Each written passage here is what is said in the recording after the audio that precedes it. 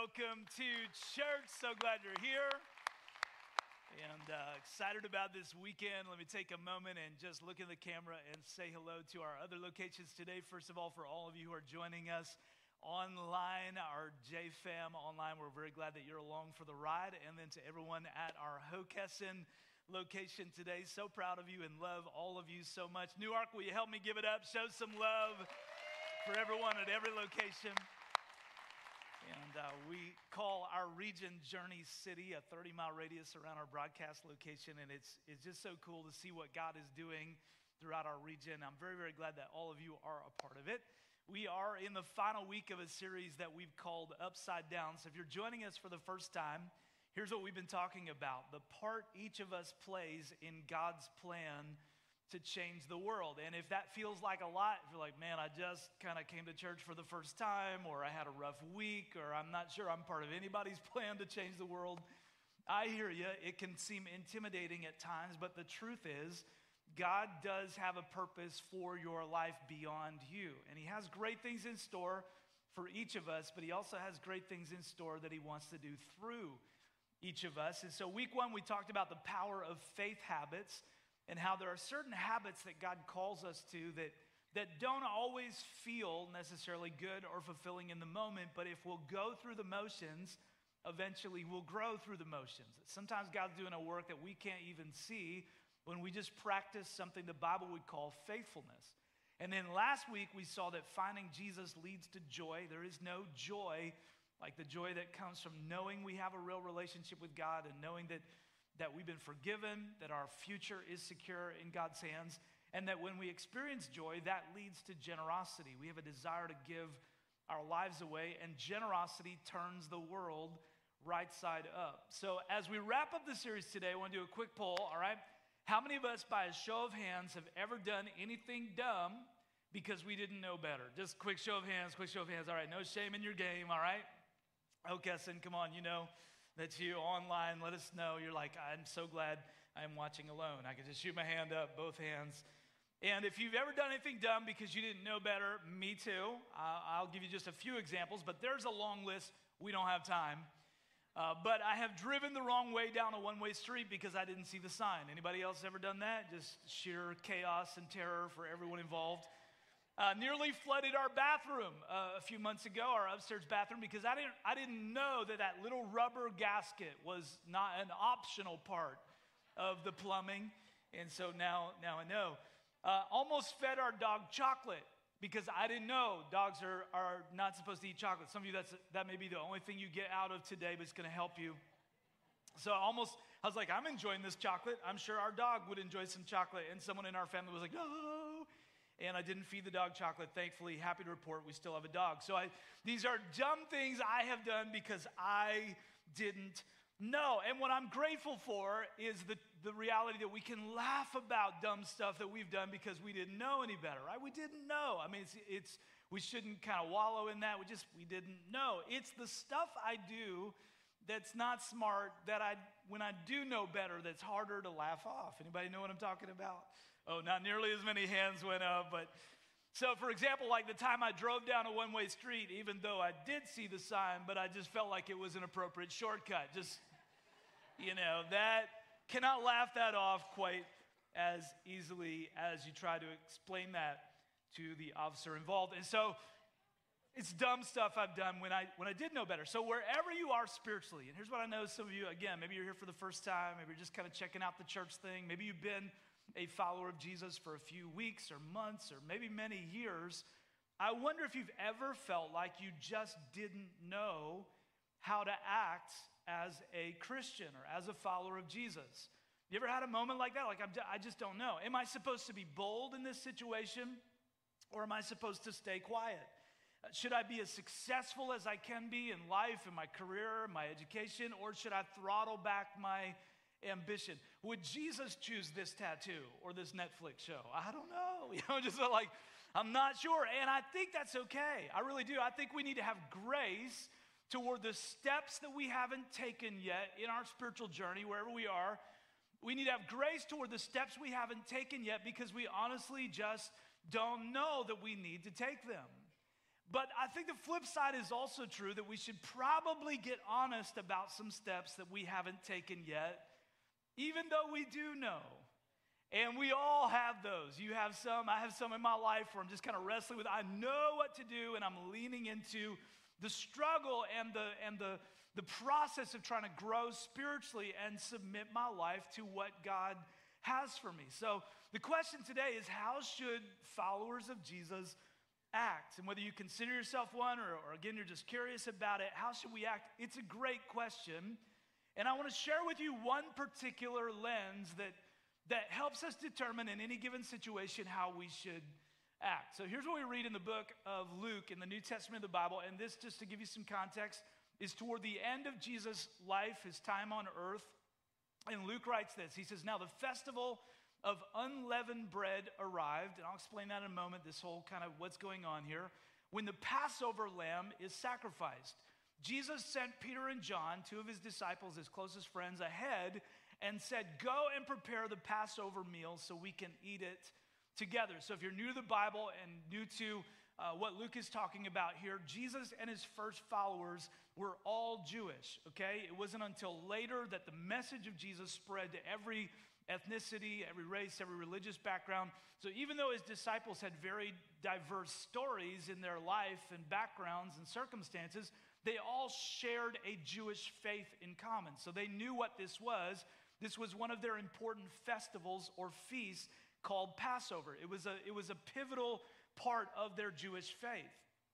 And what it was a commemoration of something that happened for God's people thousands of years before, called the Exodus. In fact, you can read about it in a book called the Exodus in the Old Testament. And what happened is that God's people had been enslaved in the nation of Egypt for 400 years. They were oppressed, they were being treated unjustly, and they had cried out to God for help. And so God rescued his people. And the night before the Exodus, when God rescued his people from the Egyptian people who were enslaving them, every Jewish family took a lamb from their flocks. Most of them were farmers and shepherds, and so they took a lamb from their flocks. They killed the lamb. They made a meal out of it, but they took the blood of the lamb and put it on the doors of their homes. Now, if that sounds intense, welcome to the Old Testament, all right? It really was a dark and heavy night. God was about to move through the land of Egypt. It was the last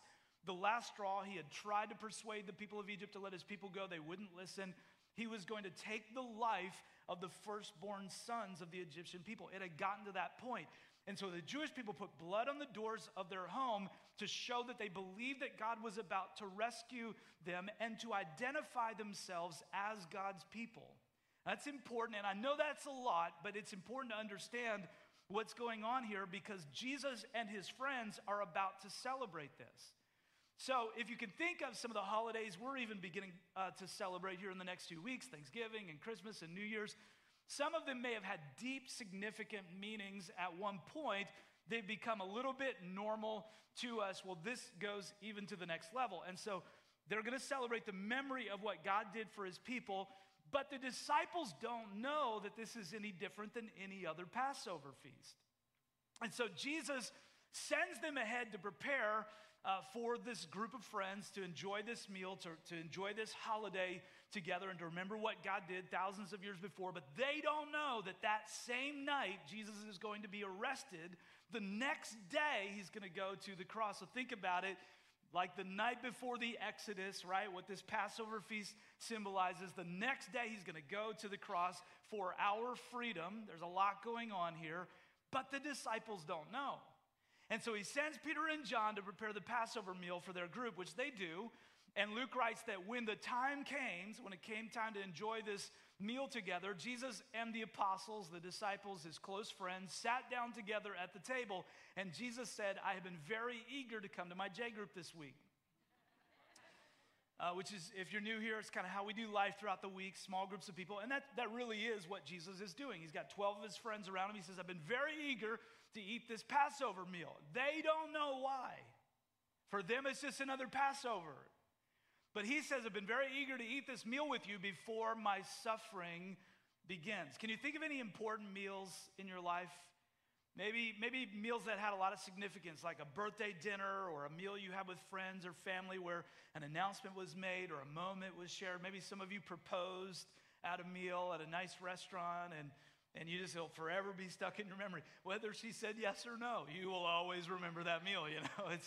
It's just like it's an important meal. I've had some meals with people close to me that just stick out, not just because of the food we ate, but because of something that happened. There's something about, you know, eating together, letting down our guard, and just being together. I can think of someone in my life, a friend who passed away, and I remember the last meal I shared with him. I didn't know it would be the last meal.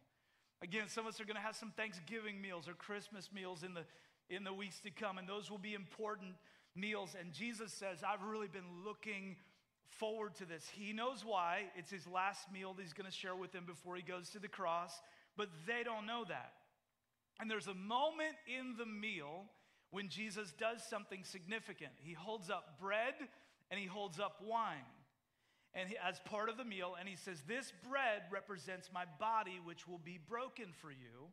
And this wine represents my blood, which will be poured out for you. I'm going to rescue you from your spiritual slavery, your spiritual Egypt, by becoming the Lamb. And so I'm going to lay down my life to make you right with God. I'm going to pay the price for humanity's sin so that you can come into real relationship with God. And we still, if you're new to Christianity, we still recreate this moment all of these years later through something we call communion, where we take some bread, or it could be some crackers, whatever it is. What it actually is not important. It's what it symbolizes. We take wine or juice or whatever it may be, and we eat and we drink and we remember what Jesus did for us. And in this community of faith, we do that in what we call J groups, in small groups, because that's the way Jesus did that. If you read about the first believers, the first followers of Jesus, they did it from house to house in small groups. And it's a powerful moment, okay? So everybody with me? This meal is rich with significance. Jesus is with his closest friends. He's about to go to the cross. I mean, he's holding up bread and wine, my body, my blood. I mean, this could not be any more important a meal. And then this happens. They begin to argue among themselves about who would be the greatest among them. Say, what? I mean, this night is full of significance. They're with the leader and Lord of their lives, the King of the universe, Jesus. He's telling them, I'm about to lay down my life for you. Talk about missing the moment. They're like, okay, he's going to lay down his life for us. Everything's going to get good. I bet I will have the most TikTok followers. Like, what are we talking about? They start arguing among themselves about who will be the greatest. I mean, think about it. If you're Jesus, aren't you pretty disappointed in this moment?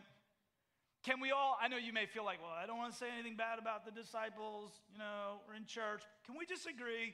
I give you permission. This is dumb. This is missing the moment. This is not smart at all. They're just completely not catching what's going on. Jesus must be so disappointed, and yet he realizes something that he also realizes about us, that his disciples don't know yet how they're supposed to act, the lens they're supposed to view their lives through, the priority that's supposed to loom over all other priorities in their lives. They don't know yet. And so he told them. He said, in this world, the kings and great men lord it over their people, but among you, he's talking to all of us who believe in him, among you it will be different. Those who are the greatest among you should take the lowest rank, and the leader should be like a servant. So he's turning everything upside down. And with those words, Jesus strips away all of their excuses for how selfish and proud and nearsighted and petty they are behaving, because now they know. He says, I'm going to die for you. I'm going to set you free from your Egypt, from your spiritual slavery. I'm going to give you freedom. You don't have to pay for it. It's a free gift. Going to lay down my body, going to pour out my blood so that you can have a relationship with God. And when I do that, you're going to begin to live very differently. So how should followers of Jesus act? And this is important because some of you are like, okay, I know what a Christian is. It's someone with strong political views. No. Apparently, that is not what sets us apart when it comes to our everyday behaviors. Oh, I know what a Christian is. A Christian is someone who does all their sins in private. No, that is not what sets us apart from this world around us. Here's the truth. Among us, it's different. You say, how is it different? The greatest are the ones who serve. It's upside down. It's not a little different from the world. It's not a slight variation on the theme. It's not just a little twist. It's upside down. It's a totally different perspective and approach to life. Jesus is not saying, hey, you're on the right track, but just tweak it a little bit. He's saying, you are driving the wrong way down a one-way street. And I get it, you didn't know, but I'm telling you, this is what life is going to be like for you now. So two things. Number one, if you don't believe in Jesus yet, if you would say, I'm not sure I believe he is who he says he is and did what he said he did, then you can take a pass on this because he is talking to people who believe in him. And he's talking to us about how we're going to act and how we're going to live. And then number two, for all of us who do believe in Jesus, it's important to understand what he's not saying because I think religion and Christianity has gotten this wrong. That at times we've misunderstood. Jesus is not saying that there won't be some of us who are smarter or bolder or more talented or more wealthy or more successful than others. He is not saying, hey, the reality is when it comes to what you produce in life, the gifts that you have, what you're able to do, everybody's the same. He's not saying that. It might be easier if he was, because it would take some responsibility off some of us. But he's not saying that. Instead, he's saying something much more radical. He's saying that there will be some of us who become smarter or bolder or more talented or more wealthy or more successful or have more opportunity, whatever the case may be. And for all of us who experience that at any level, the more we receive in that area and the more we're able to accomplish and the more gifted we become or successful we become, the more of a servant we should become. Which is not what this world says. This world says, listen, if you gain an advantage in this world, use it for yourself. Jesus says, no, it's exactly the opposite. Those who grasp after recognition and an advantage for their own sake might be winners in this world, but they are losers in Jesus' eyes. And those who lay down their lives and leverage what they have and who they are for the benefit of others may for a time appear to be losers in this world, but they are winners in Jesus' eyes. It's upside down, everybody. It's not like a little twist, like, hey, throw in a little Jesus an hour a week. No.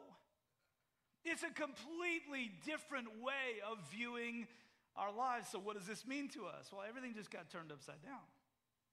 If we're going to follow Jesus, everything gets flipped. So did you get promoted? The world says your reputation just increased. Jesus says your responsibility just increased.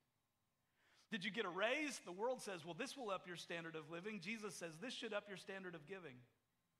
It's upside down. Did you get recognized? Did you make the dean's list? Were you named captain? Did you land the sale? The world says you've got bragging rights. Jesus says, no, you've got a difference to make. You've got an opportunity to leverage what you have for the benefit of others. Are you athletic? Are you attractive? Are you articulate? Are you accomplished? How humbling that should be. As a follower of Jesus to say, I've been given these things, I have these gifts, I have these abilities, I have these resources, I have what I have for the sake of people around me. And if you would say today, well, I'm not those things, I don't have any of those opportunities, well, Jesus would say, whatever you have is an opportunity to serve. It's a different way of viewing our lives. Now, listen to what he says next. Who is more important? Spoiler alert, trick question. The one who sits at the table or the one who serves? Now, that might not make a lot of sense to us. We might think, well, if I go to a restaurant, I may sit at the table and someone may serve me, but they actually might have an advantage over me. This is just their job that they do.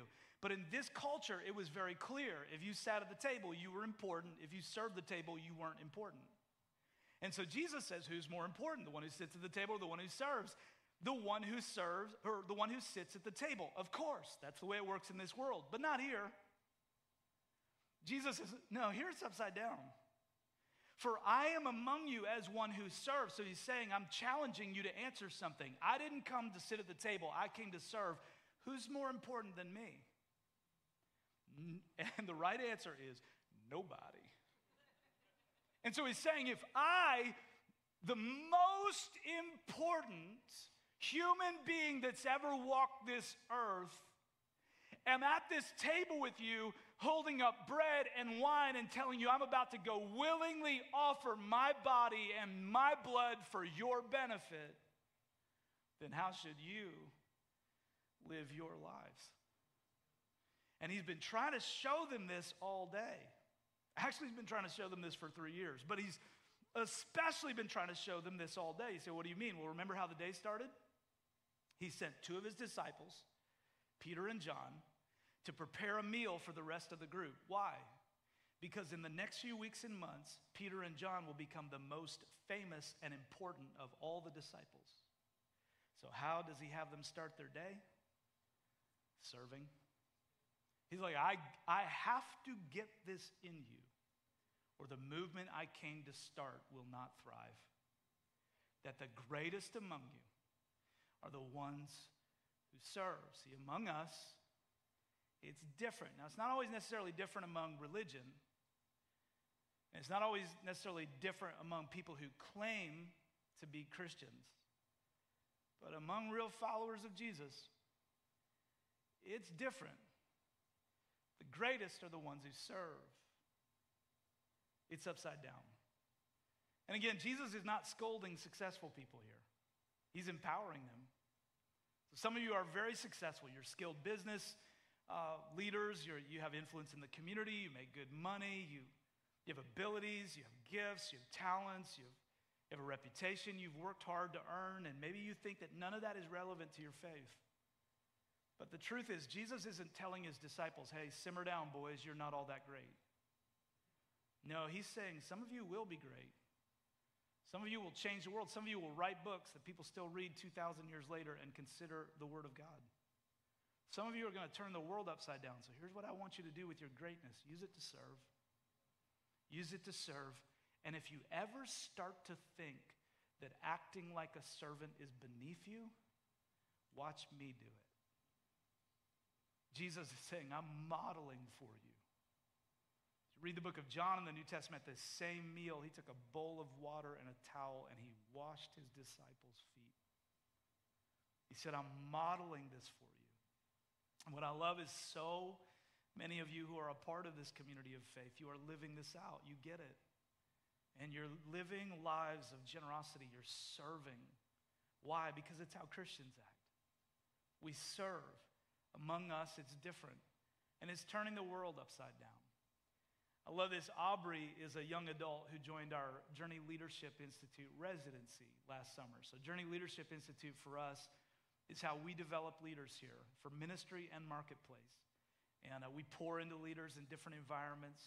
And one of those is our summer residency. So she's a young adult. She invested her summer leading here with no paycheck.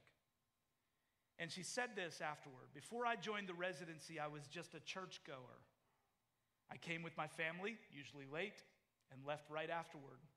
I didn't stop and talk to people. I walked in and then out. But after joining the residency, I became part of something. I belonged to a family. I met some of my best friends serving. I grew as a person, a leader, and a Christian. Not only was it fun, but I always left feeling encouraged and on fire for Christ. Now I'm a group leader and a team leader, and I've made so many friends going the same direction as me. Why? Because among us, it's different. It's different. It's completely different. And that's why we have what we call the J-Team here, a family of people who serve in so many ways, hundreds of you at all of our locations, Newark, Hockessin, online. You serve front and center, you serve behind the scenes, you serve in kids and worship and production and opening doors and outreaches to the community, and you serve. And I love our J-Team. I love you. I feel like Aubrey does. You're family. And there's like a bond. There's like this thing that just kind of you catch each other's eye when you're serving, and you're like, this is what we're called to do. This is what we were made for. And I love it. And for any of you who are not yet serving on the J-Team, again, at any location, I want that for you. I don't want that from you. I made a decision when we started our church that we would never use people to grow our church. We would use our church to grow people. And that's what it's all about. But I also want to tell you that our J team is really just a starting point. It was never intended to be the sum of a life of serving. Well, check that box. I served. I was very generous. Like, the idea was not that you would serve for an hour or 2 or 3 or 5 or whatever it is in a week, and then the other 165 to 167 hours would just be selfish. That was never the plan. The whole idea was that serving here would be like Jesus sending Peter and John ahead to serve, that it would prepare you for the greatness God has for you in the rest of your life. That it would prepare you to become someone who serves in your family, who serves in your marriage, who serves in your neighborhood, who stops going to work saying, what's in it for me, and starts walking into your workplace saying, I have Jesus in my life, what's in it for them? That's the whole purpose. That it would be a catalyst for something in our lives that would change us and shape us and transform us into the image of Jesus Christ and spill into everything we do. Why? Because among us, it's different. The greatest are the ones who serve. And for some of us, listen, no guilt, no pressure, no shame. Many of us just didn't know. So laugh it off. We didn't know. Now we know.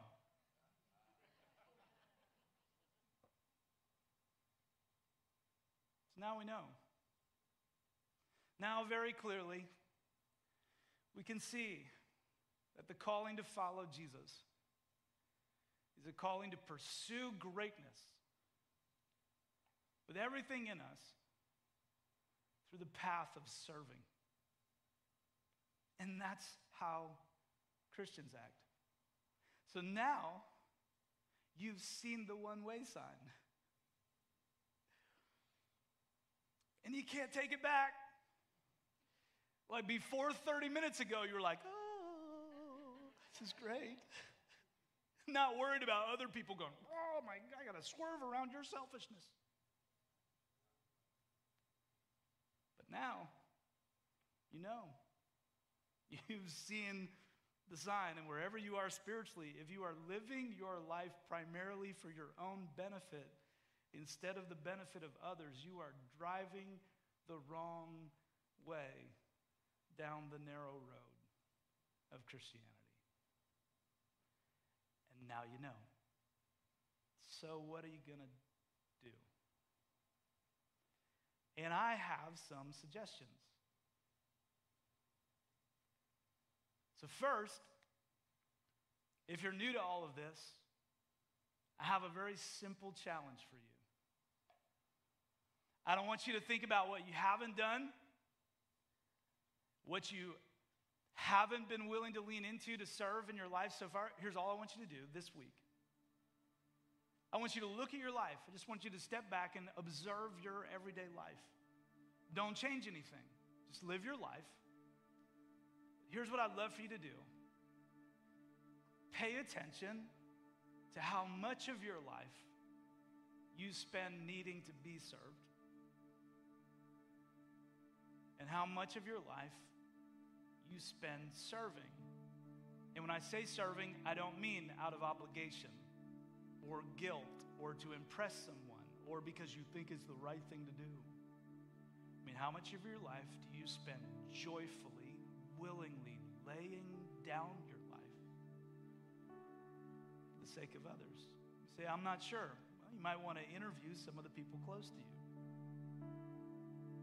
Hey, we've been friends a long time. How much of my life would you say I spend serving other people? You know, maybe while you're driving is not the time to ask them.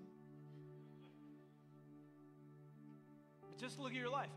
I'm just challenging you. I'm not talking about forget your past. This week, I want you just to pay attention. How much of your life is about taking and how much of it is about giving?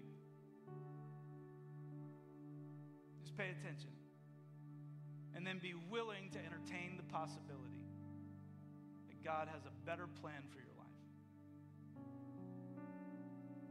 And then for some of you, if God's working in your life here and you are serving, if you're part of the J team, then first of all, I'm so proud of you for taking that step. And I'm challenging you to not let it be limited to that. But would you ask God to take those moments of serving in those environments in which you're making a difference in the lives of others, ask him to let that begin to flow into every area of your life so you start seeing your neighbors differently and your coworkers differently and your family differently. Come on, some of them are about to show up, right? Thanksgiving or Christmas, or we're about to have some kind of, I had someone in my J group this week said, I've got family members and they're back and forth, vaccinated, not vaccinated, masks and not masks. Is that stuff important? Sure. But I think the enemy's trying to get us to stop serving each other. And that's when he wins.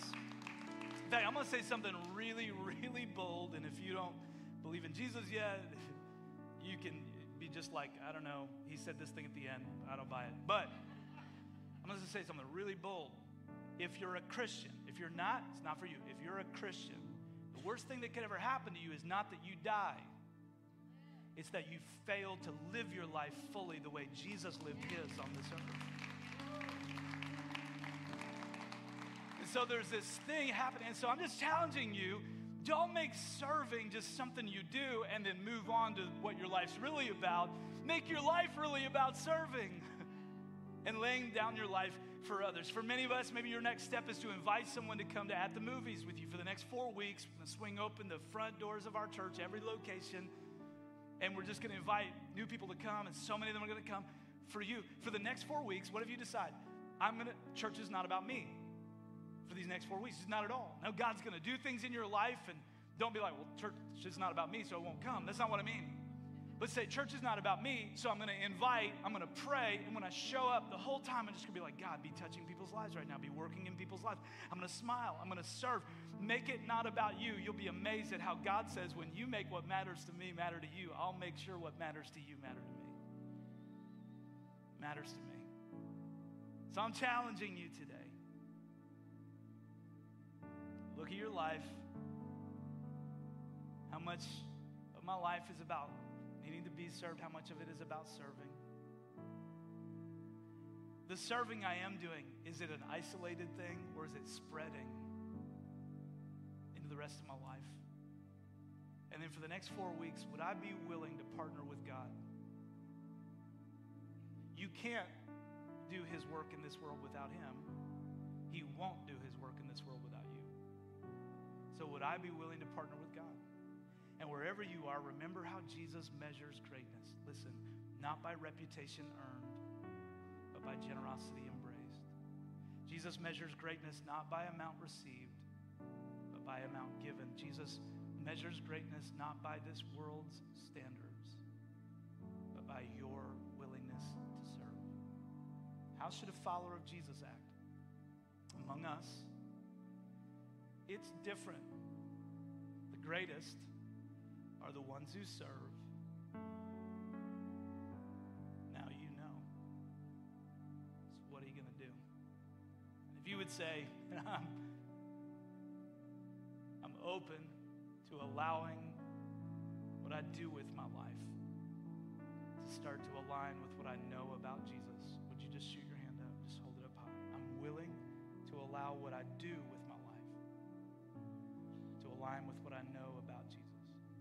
Let me pray for us. Father, we love you and honor you. God, you sent your Son to save us. Jesus is the leader and Lord of our lives.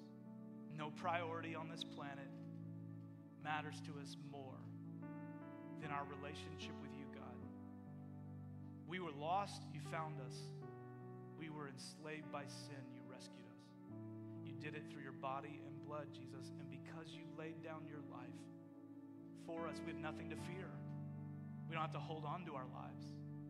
We don't have to cling to this world and grasp onto the things this world grasps onto.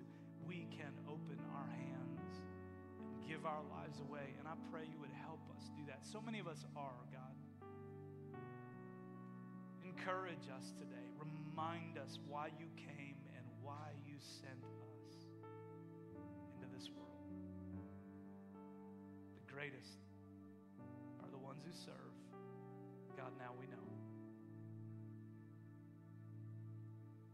For some of you today, maybe you don't yet have a real relationship with God. You don't know Jesus in a real way. I want you to know that what Jesus experienced with his disciples, his friends on that night 2,000 years ago is still just as powerful and life-changing for you. When he said, I'm going to give my body, I'm going to pour out my blood to save you, to bring you into a relationship with God. He was talking not just to those 12 disciples, but to you. And you can begin a real relationship with God when you put your faith in Jesus and what he did for you. And you give him your life. You can know God. And if that's you today, I'm going to lead us in prayer one more time. I want you everyone just open your heart up to God with me at every location. And if that's you, wherever you are, Newark, Hokesson, online, if you need to begin a real relationship with God right where you are, whisper out a prayer of faith, something like this. Jesus, today I believe in you. Thank you for dying for me. Thank you for rising again and bringing me here to this moment so you could save me. I trust in you. And if that's you, while everyone around you stays focused on God, if you would say, I want to be included in that prayer, would you just lift your hand? If you're in the room, here in Newark and Hokesson, just lift your hand. Yeah, hold it up high. That's awesome. Online, let us know you're taking this step. And then everybody, will you help me? Come on, let's give Jesus all the praise and all the honor. Church, it is a joy every single weekend